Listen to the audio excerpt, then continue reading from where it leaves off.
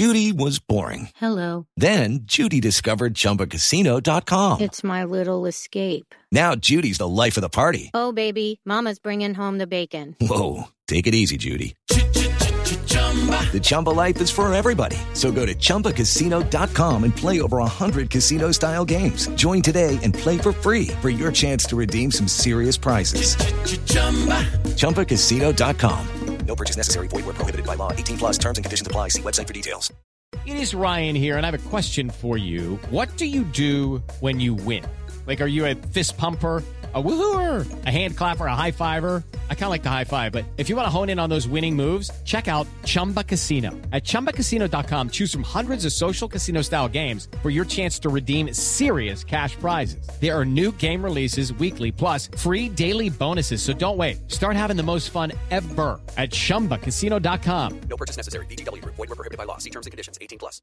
Judy was boring. Hello. Then Judy discovered ChumbaCasino.com. It's my little escape. Now Judy's the life of the party. Oh, baby, mama's bringing home the bacon. Whoa, take it easy, Judy. The Chumba life is for everybody. So go to ChumbaCasino.com and play over 100 casino-style games. Join today and play for free for your chance to redeem some serious prizes. ChumbaCasino.com. No purchase necessary. Void where prohibited by law. 18 plus terms and conditions apply. See website for details.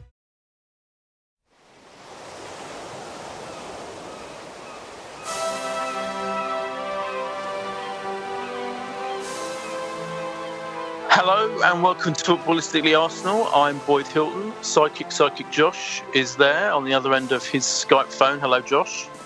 Boydo, great to be back once again. Yeah, and we've got another retro special guest following on from Ben Winston last week, Dermot O'Leary the week before, or was it the week before that? Luke yeah, Footballistically Arsenal legend Dan Baldwin is back. Hello, Dan. Hello, Boyd. Hello, Josh. It's so great to have you. The last time we heard you on this podcast, Dan, was in the car on the way back from Old Trafford. Yeah, I was a few sheets to the wind.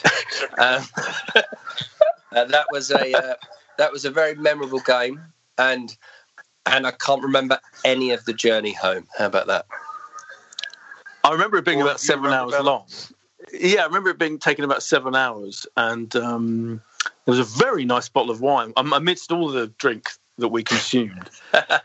There was one. The wine was extraordinary. It was so nice. Yeah, that's what I remember. And I remember you getting really angry, Dan, about Pepe, and we had quite a discussion about Pepe. Look, I can pick that Pepe baton up and run with that again, because I'm sure you can. Because I'm still not happy with Pepe. Not, 2 free kicks aren't going to make me happy about Pepe, let me tell you. 2 free kicks and loads of dribbling. Yeah, exactly. Anyway, we should say that Dan, in case listeners don't know, I mean, I'm sure everyone does, but Dan Baldwin is used to be pretty much a regular weekly guest on this podcast, going back years, along with Ben Winston. And you were very early on the get rid of Arsene Wenger kind of bandwagon, if you like. You were there first. You started the bandwagon in many ways, I would say. You started. Yeah, I was the Paul to Ben Winston's Barry chuckle. I think that's fair to say. That is fair to say. Yeah. And in case people don't know, you are also one of the British television's leading bigwigs. Your company, Hungry Bear, makes... at the moment, you've got All Round to Mrs. Brown's, haven't you, on Saturday night? Yeah. Michael McIntyre's Big Show, which is also Saturday nights, BBC. Breaking Dad, which is one of the biggest factual shows on ITV, with Bradley Walsh and his son Barney going around different countries. We make quite a few bits. Just got a Netflix special with McIntyre coming out as well, stand-up special. So we've got quite a few things. And even in these crazy lockdown days, we're still... I have had more Zoom calls today than I care to ever have again. Yeah, those Zoom calls. You're not using Microsoft Teams? We use Microsoft Teams at Bauer, in my magazine company. No. Which is their, it's their version of Zoom. No, Dan, we're Zoom. Dan, do you do exciting backgrounds or just leave it as your actual backgrounds? Because I've seen a lot of people switching it up. No, I'm an actual background. The Golden Gate Bridge doesn't do it for me. I'm an actual background kind of guy. Right.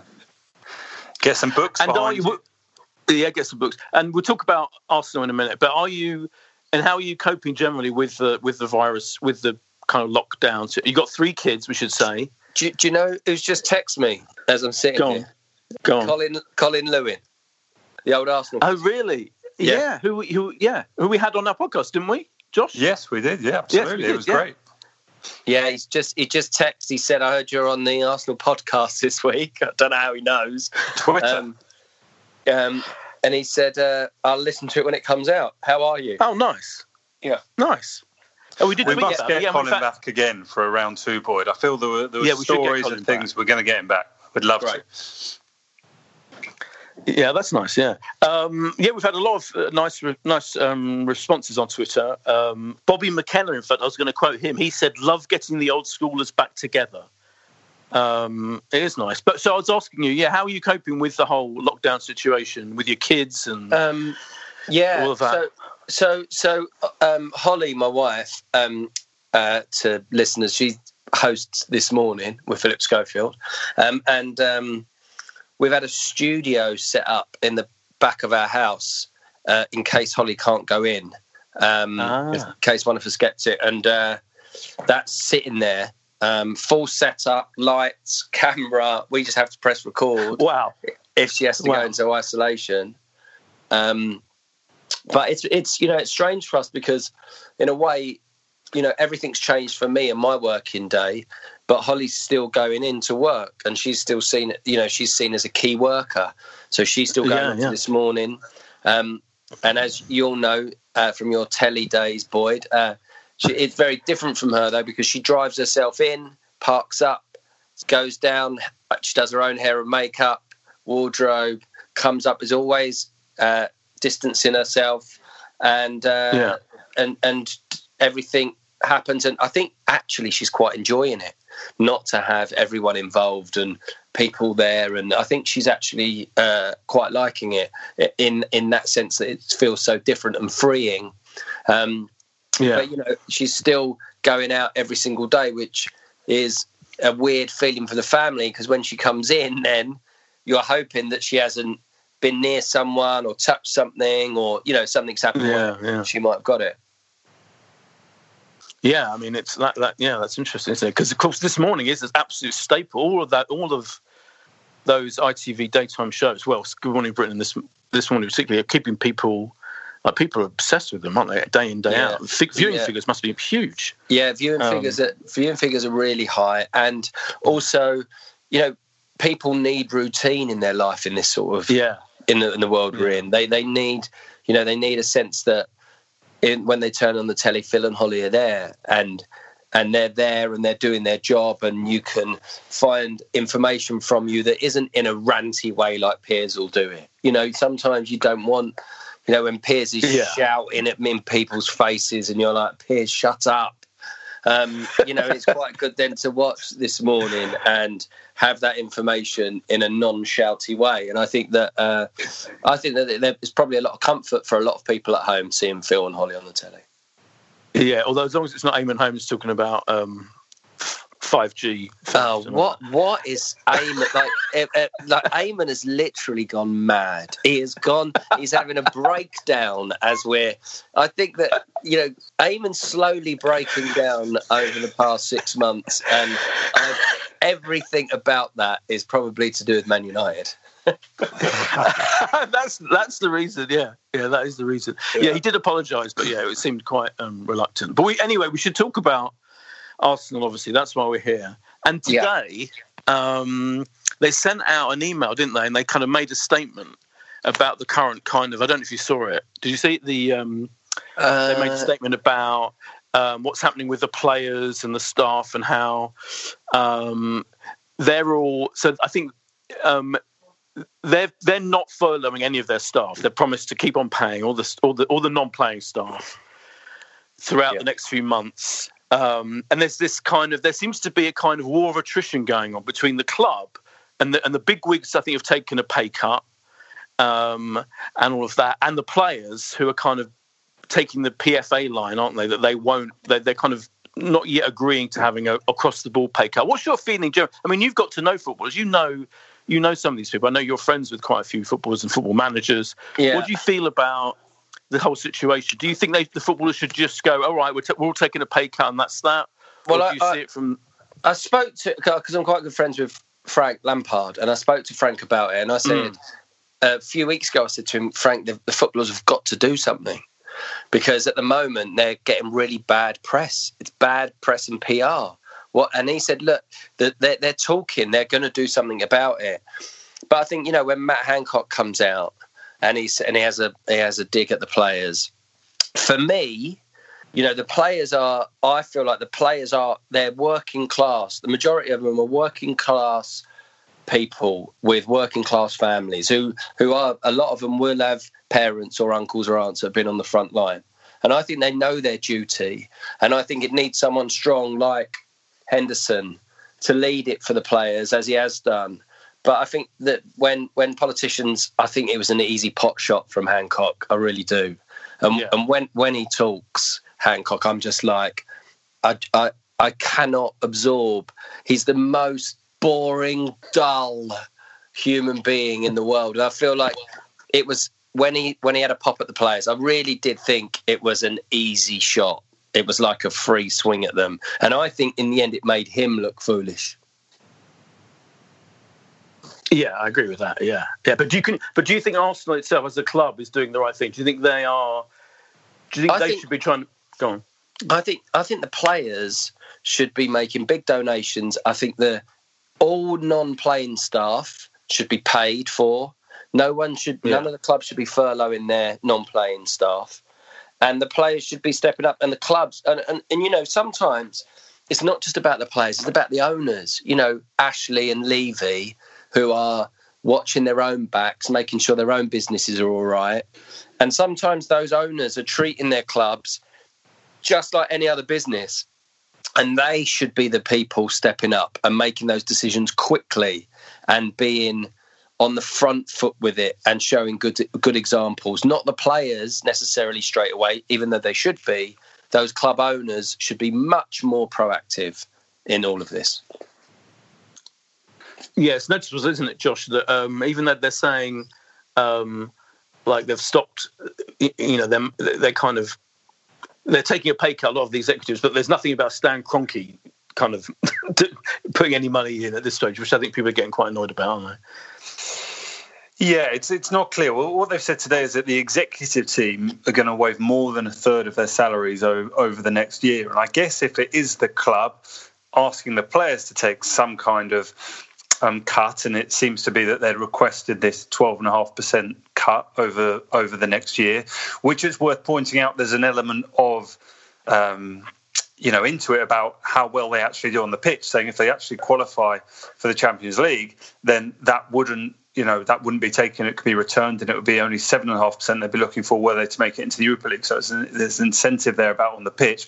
But I guess if they're going to go to the players and go, look, we're coming to you asking for a pay cut because of a situation we're in, they have to also, take something from their own pocket. So it seems like if they are in negotiations at the moment, at least they can't be said, well, what are you doing? What are you taking from your pockets as an executive team? And that's something that probably should be given some credit to them on. Yeah. Someone pointed out on the radio the other day that even obviously Stan Kroenke is like a billionaire and all of that, but if he, for example, actually agreed to carry on paying the wages of the players without say there was no football, at all, for the next few months, it would only last about another 6 months or something. Like even then, he couldn't, no matter how rich he is, because of all his different clubs that he runs, his various clubs in America and all that, his teams, that even he actually couldn't afford to pay the wages of our players. So high are football wage bills these days. So it's quite a weird situation, isn't it? I think it's going to be really interesting how the whole wage situation is resolved, I think. Yeah. Well, it seems at the moment the players have obviously said no. I mean, that's the one thing. And obviously you're reading different things put out by different journalists who have got different sources, and some of those sources will have different motivations for putting this into the public domain. And you've also got to bear in mind, if a player, for example, is saying, yeah, I'm happy to give 12.5% of my wage up, and then he gets sold at the end of this season, whenever that is, well, then he won't be able to do that for an entire year. So many complications. But I think, it was inevitable this is going to be done on a club-by-club place. And now it's very hard to get all the players to agree because, Aubameyang to give up 12.5% of his wage, I suspect he'll be okay. But there are players in our squad who are not on big money at the minute, and it will mean more to them in a way. And Saka we hear is in negotiations and is supposedly on $3,000 a week, and I don't know. It's very hard to make a sort of one size fits all because you also got different agents that are going to be more pushy or less pushy with their clients about whether to do this. But I think Arsenal have done the right thing because part of that statement did say today, amongst a lot of waffle about the players keeping busy, that they don't want to comment until the private discussions have concluded.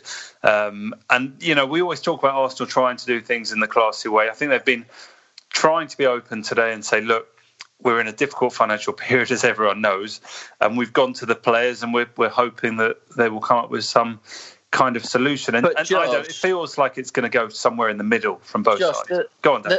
For me, the players should take the cut, and Saka, if he's the worst played player in the squad, then the other players should step in for him. Aubameyang, Lacazette, whoever it is. That's how it should work. They should all take it across the board. And if they want to put a kitty in for Saka, then do that. But, fundamentally, they should all be taking it. And $3,000 a week is, considering what's going on out there, there'll be people listening to this going, are you mad? It's still a load of money. And so I feel that, regardless, they should all be taking it across the board, or there should be some big donations from them all, and the club should be swallowing it and carrying on. But, when will the season start again? Will it start again? What do we think is going to happen with the season? Because it's going to be controversial, whatever it is. So whether you are rallying behind we stop completely the season from now, that's finished, everyone picks up again in September, and you are in the same position as the start of this year, right? You give Liverpool the trophy, everyone else starts in this. Now there'll be some EFL teams like Leeds and West Brom that won't be happy, but there's going to be controversy whatever you do. What do you do? Well, I think they have to. I mean, I think they have to finish the season. I don't think I think they have to work out a way. I mean, it looks like the most likely thing that's going to happen in terms of the general, the country and the virus and the lockdown is that I think within the next couple of months at least, they will allow people slowly to return to normality, if you like, or whatever the new version of the new normal is. But I think within a couple of months, I think they can start playing football in some way, shape or form again. It may be behind closed doors or whatever, but I think the priority has to be to work out the best way of finishing the Premier League, of playing those last 10 games or whatever. So what do you do? How long it takes. You do it behind closed doors, starting in June.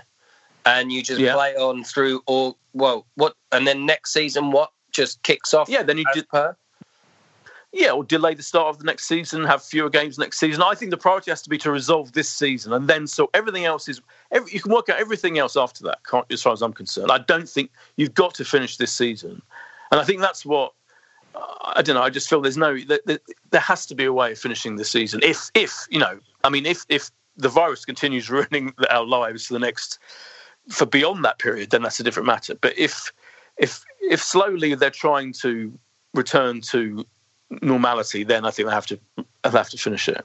Yeah, I think, and look, you're both much more involved in the TV side of things than me, but on the sports side, it's obviously huge and well documented. And, I think last year, Arsenal, because you get a set payment, and then it's also about how many times you're shown on the live games. But last year, Arsenal getting 185 million in broadcast revenue. Well, if you think about the fact we still, had games that were going to be shown live on TV, there's still a significant percentage of that would go missing were these games not to take place. And what has to be far more likely, as you say, Boyd, is that there are games that just don't have fans there. And every home game, we know Arsenal make £3 million. So you're missing a bunch of home games there. So there's undeniable revenue that is just going to disappear, that for whatever scenario is probably not going to come back. And therefore the club are going to try and find a solution. I mean, we should have mentioned as well that Arteta supposedly has gone to the players and asked them to all donate a week's wages to help cover the staff of lower paid salaries all around the club. And obviously, that's sort of 2%. We're talking about 12.5% cuts. That would already be a 2% if you take just 1 week out of it. So supposedly the players do want those assurances. Because I think it's one of the things that, as I deal with a lot of ex-players, and you talk to them, and the friendships that they build up with people all around the club, whether it's, the secretaries or the guy on the gate or the groundsman, those are really serious. And I think people, maybe don't realise that. And that, I've been amazed at how people keep in touch with, one of the team from the medical team, because, they might have been out injured for 2 months and that person became their best mate. So I think it makes sense that players want to know that everyone else is going to be protected if they are going to be asked to put more money in. But I'm with you on the point you're making. I think this season will be solved. And even, I was just to go off piste, I was talking with someone from the FA on a work thing, and talking about, different scenarios. And, you listen to TalkSport or Five Live and people talk about, well, do they need to carry on with the FA Cup? And you realise how much money is made from the 2 FA Cup semi-finals and the FA Cup and the FA Cup final, and England having a couple of friendlies. If these things don't get played or rearranged at some point, that's huge revenue loss that the FA can't then do so much of the work they do, and everyone can't. So I just think in some way it all will happen, and then it will kind of be, well, what do we do next year? Yeah, because and talking about TV is important, because I saw a tweet a while ago from a cameraman, a sports cameraman, saying his life had been, his job had been ruined within a couple of weeks of this whole thing starting. And you have to think about those people. And I think football employs leads to the employment of so many people. It's a massive industry. It's not just, and I just think they have to sort it out. I mean, it's one of many industries they have to sort out. The whole TV industry as well, yeah. Of course. But but I think that we can say that about the TV industry, you can say it about any industry, and I think that fundamentally at this point, isn't it? It's just about keeping people alive, and then after that, and I know we all agree, and after that, we can look, and I agree that whilst this is happening, while people are trying to save people's lives, and we find out just the effect that this will have, this pandemic, that we need to be making plans. What are the plans being made for the Premier League now? How many serious conversations are going on with the execs at the Premier League, FIFA, the owners of the clubs? They should be in deep conversation now, shouldn't they? Yeah, I think I've heard. I think they are. Yeah. But it's interesting. I remember, just going back on, I remember it was the Manchester City game. Do you remember that we was called off really late when we were supposed to go up and play Man City? And the Premier League, that's obviously something that they had to do in line with other advice that was given. And I remember hearing about that several 6-7 hours before it was made public, because the guys at the Premier League and someone that we worked with was supposed to be working on the game. And I just from what I know of the people that sort of working around football and the punditry and that side of things is they are constantly working on whatever scenario may be thrown their way, because so many people's jobs are ultimately at risk if this money doesn't get paid. If these broadcasters around the world can, as you'd expect, because if you paid for a product and you don't get it, you would ask for a refund, as all of us are. Or if if our flight can't go or our holiday can't be done, or whatever it is that we've had. So I'm sure some kind of behind closed doors, some kind of tournament where it is going to be loads of games in a few days is the only viable solution. I mean, I did see, it does feel a little bit like sports journalists are having to find any little last bloke across the world who will give an opinion. Why? Has someone phoned you? No, I'm so far low down. I think there'd be this would have to go on another sort of 2-3 years for me to get a call. But someone sort of, I saw a news piece today, some American scientists going, I don't think you'll be able to have 60,000 people in the stadium for 18 months. Oh, I saw that, yeah. Did you see that? Because it was like a hook on Arsenal and it was a hook to write about. So, God knows. I mean, we're not going to all be letting the stadium be like, one in every 3 or 4 seats can be taken. It just seems mad. Yeah. You can't do that. But I do remember the really weird thing is, it's so life has changed so completely, and like what people say about these things has changed so completely. I remember, like 4 or 5 weeks ago, when they started doing these daily press conferences. I watched them obsessively, the daily press conferences, and that Patrick Vallance, that chief science officer, was asked about. This was before the lockdown was instituted, and he was asked about people going to the racing and going to football matches, and he kind of had a long-winded answer where he said, no, it's fine. It's like, it's not that bad. The virus isn't going to be passed on that much within 60,000 people. And I'm like, what was he talking about? Well, I feel like we could never go back to that. Go on. The Cheltenham races, the fact that they did that was absolutely disgusting. And the fact that we had a 2-week start on virtually the rest of Europe, and we were so sluggish to get going on this and to put everyone. And we had Spanish football fans in their thousands coming here.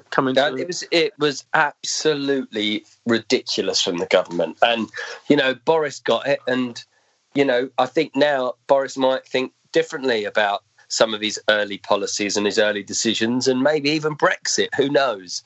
But we live in hope. Yeah. Yeah. Well, yeah. When every nationality is saving him from dying. Yes. What do you think? Did you say just? I mean, because it seems that the players have come back. Just going back to the players, and just to wrap that bit up, the players have come back and gone, we're happy to defer. And obviously, defer isn't taking a cut; it's just pushing it and going, well, we don't mind taking our May money in September or October whenever this comes around. Are you of the opinion that they should just like Dan said, just be taking some responsibility here and taking? Yeah, I think so, and I think it's partly because it feels morally like a moral statement to do that. It's already been done, isn't it? Like the Spanish players and Italian players, Barcelona and Juventus, those teams have already done it. They've already totally. So I just feel and do you know what? I blame the PFA. I don't blame I feel the PFA is advising them and advising all the players throughout the league to not agree to this, or to be very careful on, and all. And I know it's the PFA's job as the players' union. But, first of all, Gordon Taylor's still going, by the way. I thought he'd gone ages ago. Boyd, I cannot agree with you more.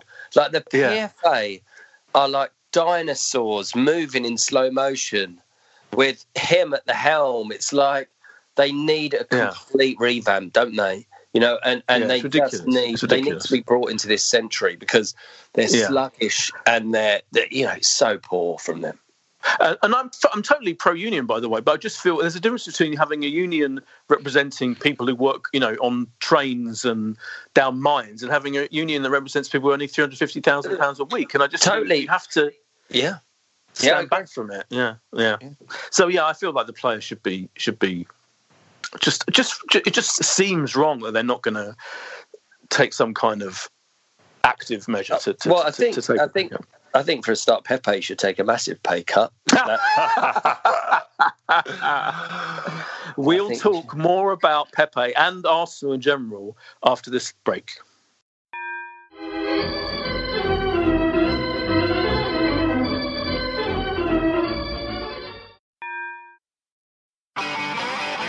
If you want an e-bike that doesn't look like it's made for the shopping precinct, something that's less Mr. Bean and more Steve McQueen,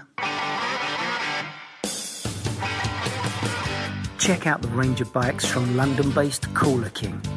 From dope 250-watt city bikes to Harley Bobber-inspired 750-watt beasts that can tear your face off while leaving your smile intact. Cooler Kings are made in limited numbers, yet highly affordable. Check them out now on the web at cooler.bike or find them on Instagram with hashtag CoolerKingBike. Cooler.bike. E-bikes that are cool AF. And we're back from the break. So we should talk about last week when Ben Winston was on. We were talking about Ben who? You won't have heard of him. Ben, I love Arsene Wenger so much. No matter what he does, I will carry on backing him, Winston. That's the one. Yeah, very same. I mean, yeah. Josh. Yeah, I Josh remember was even him. more. Yeah, him. Josh was equally. Boyd. But I wasn't going to mention that. Go on. Hang on, Josh. Boyd. I've got something. On my government mandated walk the other day, I saw Arsene Wenger. Whoa! Hold on. This was. I can't believe I haven't told you. It was so exciting. Bombshell. Yeah. So you know what? I mean, I was quite far away, but he's got a very distinctive kind of. One, he's very, very tall, and he was in a tracksuit. Was he trying to do the zip up? I think the zip was done. That was a very exciting moment. But I thought it's also the worst time possibly. Not that I spoke to him, I must admit. I was about 30 metres, away and got a bit closer. But I thought this is probably not a good time in society at the moment to get too close to anyone. But I thought it's a terrible. You wouldn't be able to have a selfie at the moment. You'd have to ask for one from like 2 metres away. Yeah, it would be a really strange one. But did you try and take a picture of him anyway? If I just go at the same time every day for the next however long this lasts, I'm just hoping I'll get nearer and nearer. Are you telling me that Arsene Wenger? So he's walking around? He was having a walk. Genuinely. Well, my parents-in-law don't live that far away either, and they'd seen him about 2 weeks ago having a walk. So I have been on the lookout, but I was very excited. Josh, I didn't have lunch like Ben and Dermot, but I saw him on a walk. No. There you go. You need to get yourself a 2-metre selfie stick, and that will be social distancing and a selfie at the same time. That's a good idea. That's a good point. A selfie stick. Yeah. Okay. But can you imagine if it must be hard for him. So was no one was going up? They were leaving him alone, were they, or was it just no one around? It was very quiet, but he was alone. Just as I say, there's very little more I can add to the story.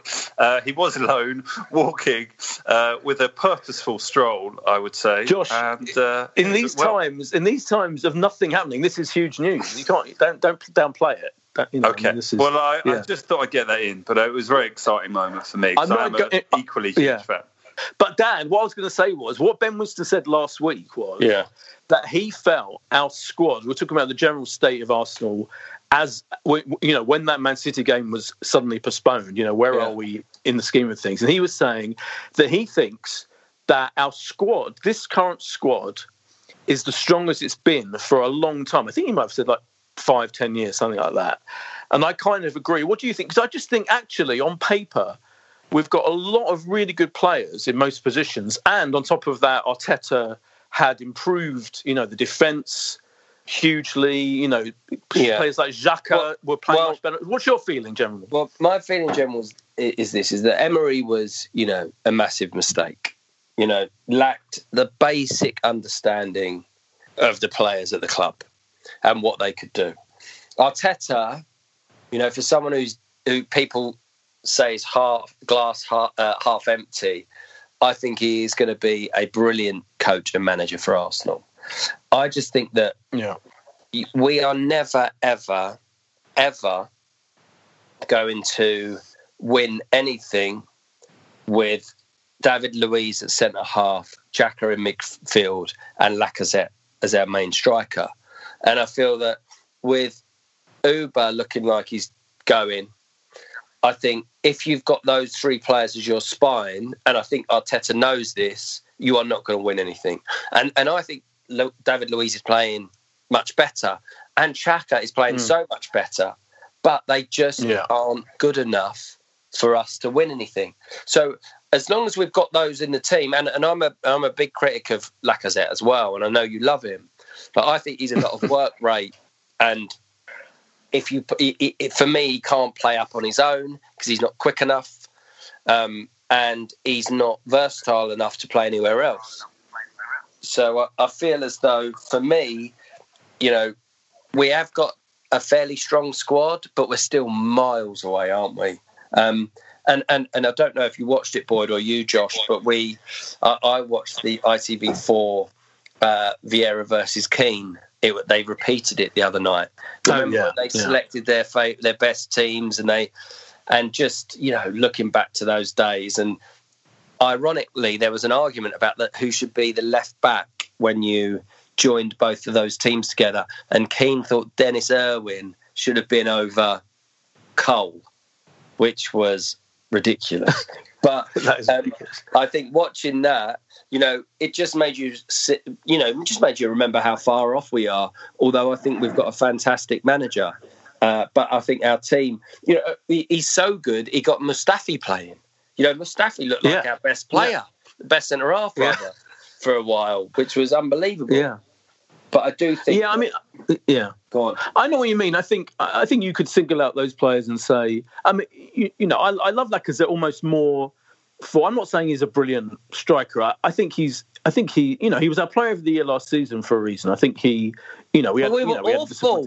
We were awful. I know. But I think he's more skillful and more... I think he knits things together better than you give him credit for. And he's faster than a lot of those kind of players, by the way. Like, he's not super fast, but he's fast enough, certainly, to not slow things down. And I think, more to the point, I think we're miles behind, certainly, Liverpool and obviously Man City. But I don't think we're that far behind, and possibly not even particularly far behind all the others. Do you know what I mean? I feel like us, Tottenham, Chelsea, Man U, but Boyd, are all in a kind of secondary... But Boyd, gone.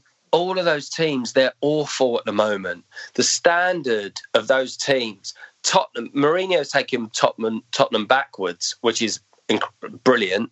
But they must be regretting Poch going so much, sacking Poch. Like, what a mistake! Like, Mourinho is awful. Solskjaer is. That Man United team is weak. Frank's trying to sort out the Chelsea team, but. They are inconsistent at the back, and we are one of a bunch of average teams. And, for me, I've always been a massive supporter of Ozil, massive supporter of him, like quality. But even you just feel like at the moment with him and with Mustafi and David Luiz and Xhaka and Lacazette and we just feel like we're an average team. And even, I hate to say it, and I love him, but Bellerin feels he's lost a yard of pace since coming back from his injury. And he was an outstanding fullback that now I think is an average fullback.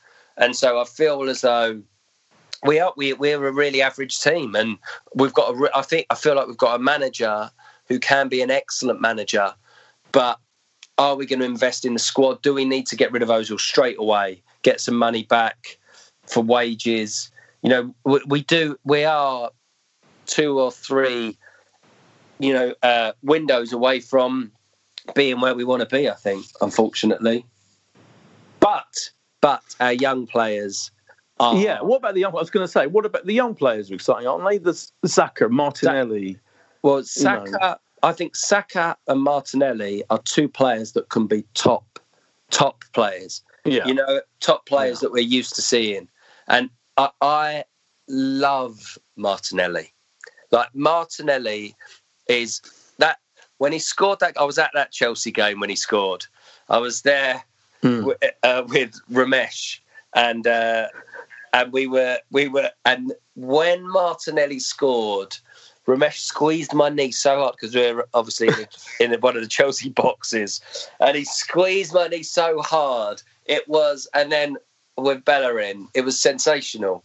But Martinelli, I love Martinelli. He is tenacious, he's skillful, he's a brilliant player. He's the future for Arsenal, and I'd rather play him than Lacazette. every time I'd rather play him. He kind of this with.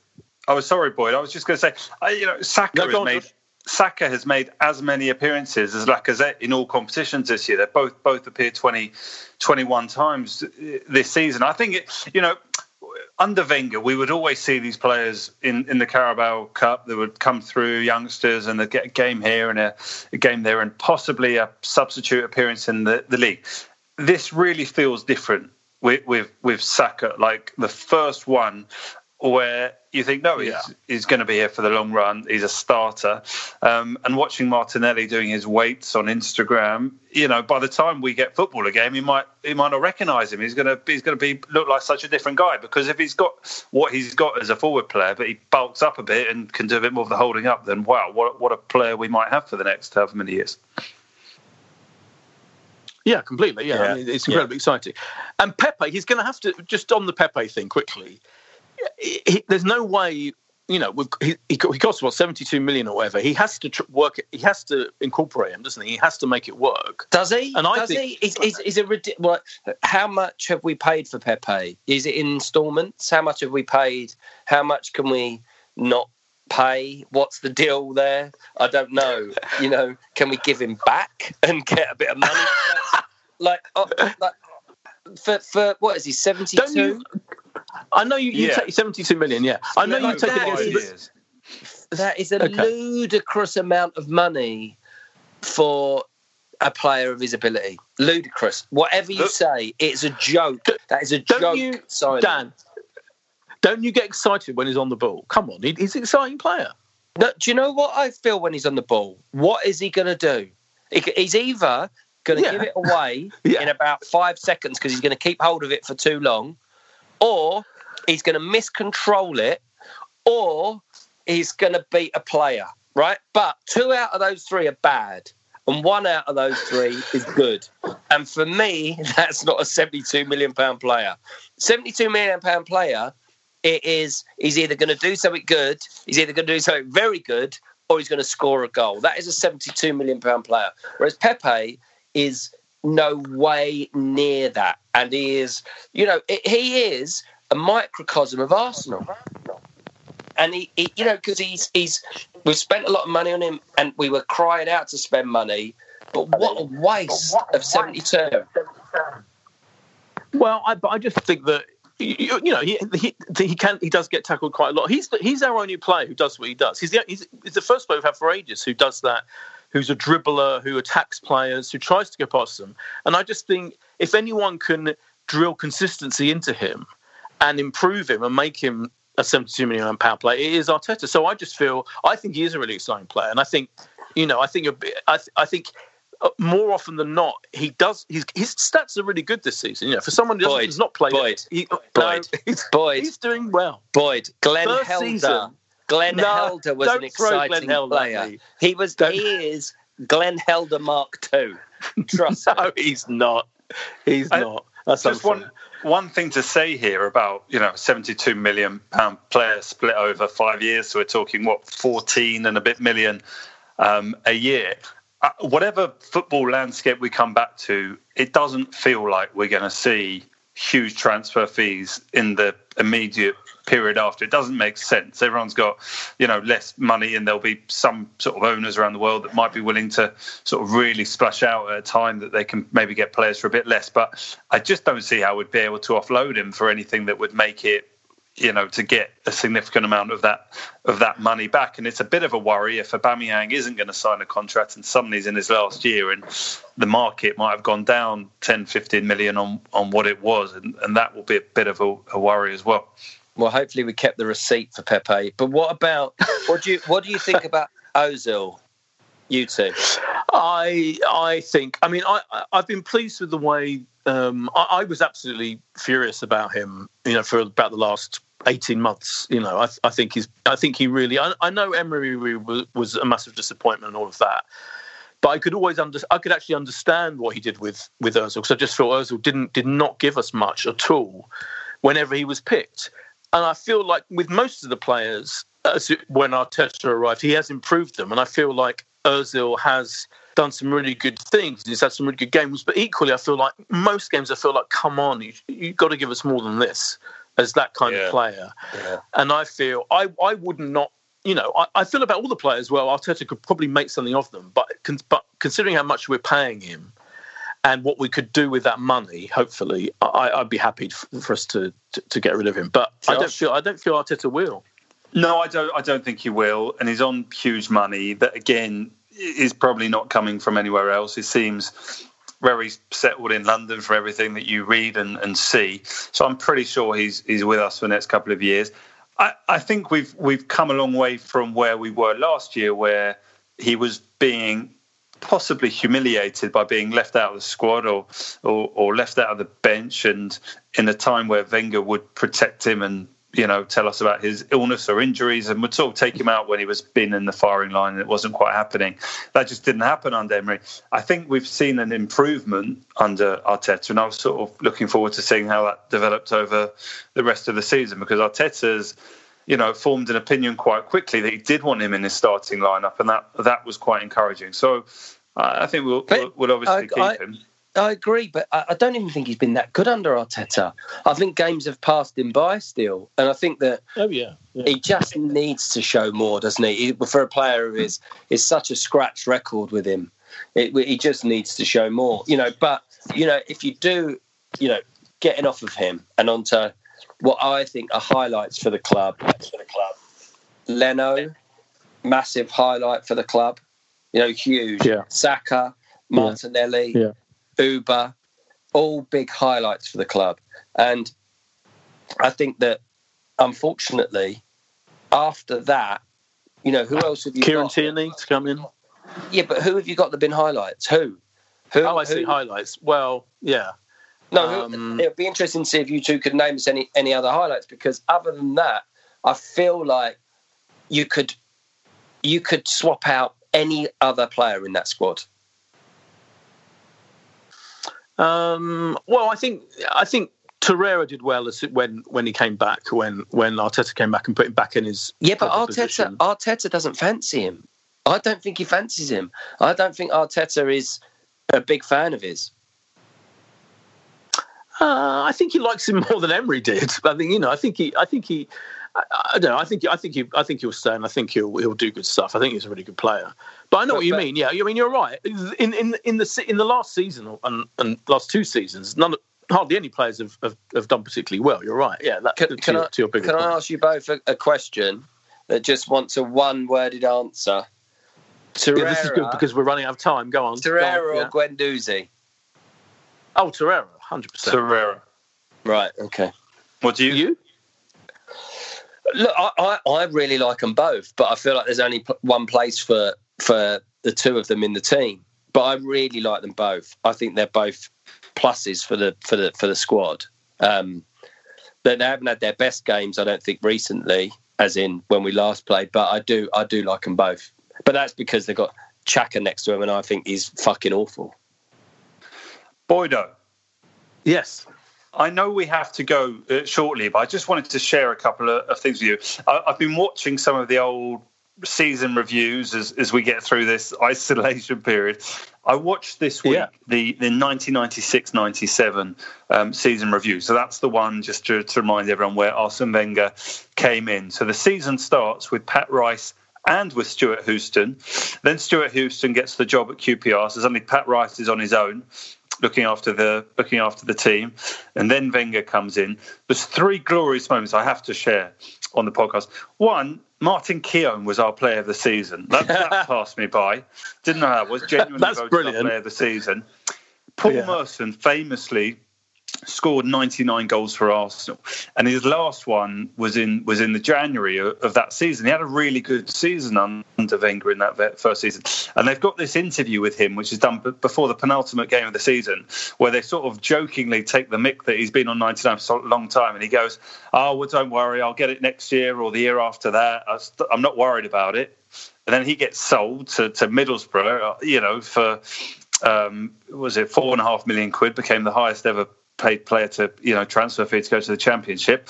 But the most bizarre video, which I think I'll put up on our Twitter feed later, is that was the season. Do you remember when Robbie Fowler went down for a penalty at Highbury and David Seaman hadn't touched it? Yes. And then Fowler said, no, it wasn't a pen. So they've done an interview with David Seaman at the end of a season where he's still obviously very angry. He gets very serious talking about it. And he goes, well, we need to do something about this in football. Perhaps we could see the introduction of something like a third eye so we don't get this happening anymore. So David Seaman was calling for VAR effectively in 1997.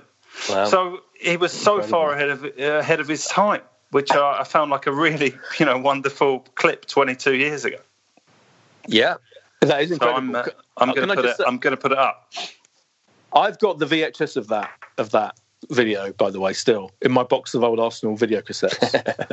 I mean, I haven't got anything to fucking watch it on, but I've still got most of those end of season videos, actual original VHS copies. They're still there. Yeah, but we are running out of time. We've got to finish. But Dan, it's been fantastic having you back. Thank you. Yeah, thank you, Dan, for coming. When are we next? I hope we're all getting a European away next year if we have European football.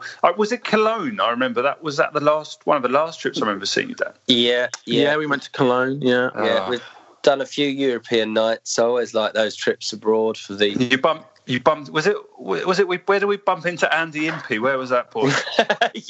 Andy Impey. I can't believe you're bringing up Andy Impey. That was somewhere in Germany, wasn't it? Yeah, I think that was Munich. I think he was smashed. Munich. You're right. Yeah, allegedly. And then we got Andy Impey had about one tooth and a pair of faded denim jeans on. He looked like he'd just been cleaning out the bar. Yeah, and then he came on our live podcast I think with Nigel Winterburn, and he kind of disgraced himself. So that was all unfortunate. Yeah. Anyway, glory days. Oh dear. Dan, thanks so much for coming back. And we want to get, by the way, congratulations to Keir Starmer, the lead. I meant to say this earlier on, the new leader of the Labour Party, and another Arsenal fan. Oh, really? So we've got to get him on the podcast, Josh. So Robert Peston and Keir Starmer are my two guests that we need to get on. Well, I think. But first of all, thank you for having me. And secondly, I think you've got to get Matt Lucas on singing the baked potatoes. Oh, and Matt. Yeah, we've got to get Matt on. Yeah, you're right. Absolutely right. Yeah. Good point. Very good point. Well made. Yeah. So we'll get all those on, and we'll be back next week. Cheers, Dan. Cheers, Josh. All right, thank you. All right, thank you. Bye.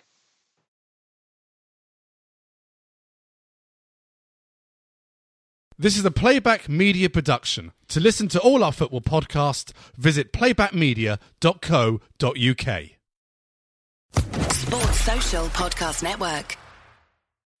When you need mealtime inspiration, it's worth shopping Kroger, where you'll find over 30,000 mouth-watering choices that excite your inner foodie. And no matter what tasty choice you make, you'll enjoy our everyday low prices, plus extra ways to save, like digital coupons worth over $600 each week. You can also save up to $1 off per gallon at the pump with fuel points. More savings and more inspiring flavors make shopping Kroger worth it every time. Kroger, fresh for everyone. Fuel restrictions apply.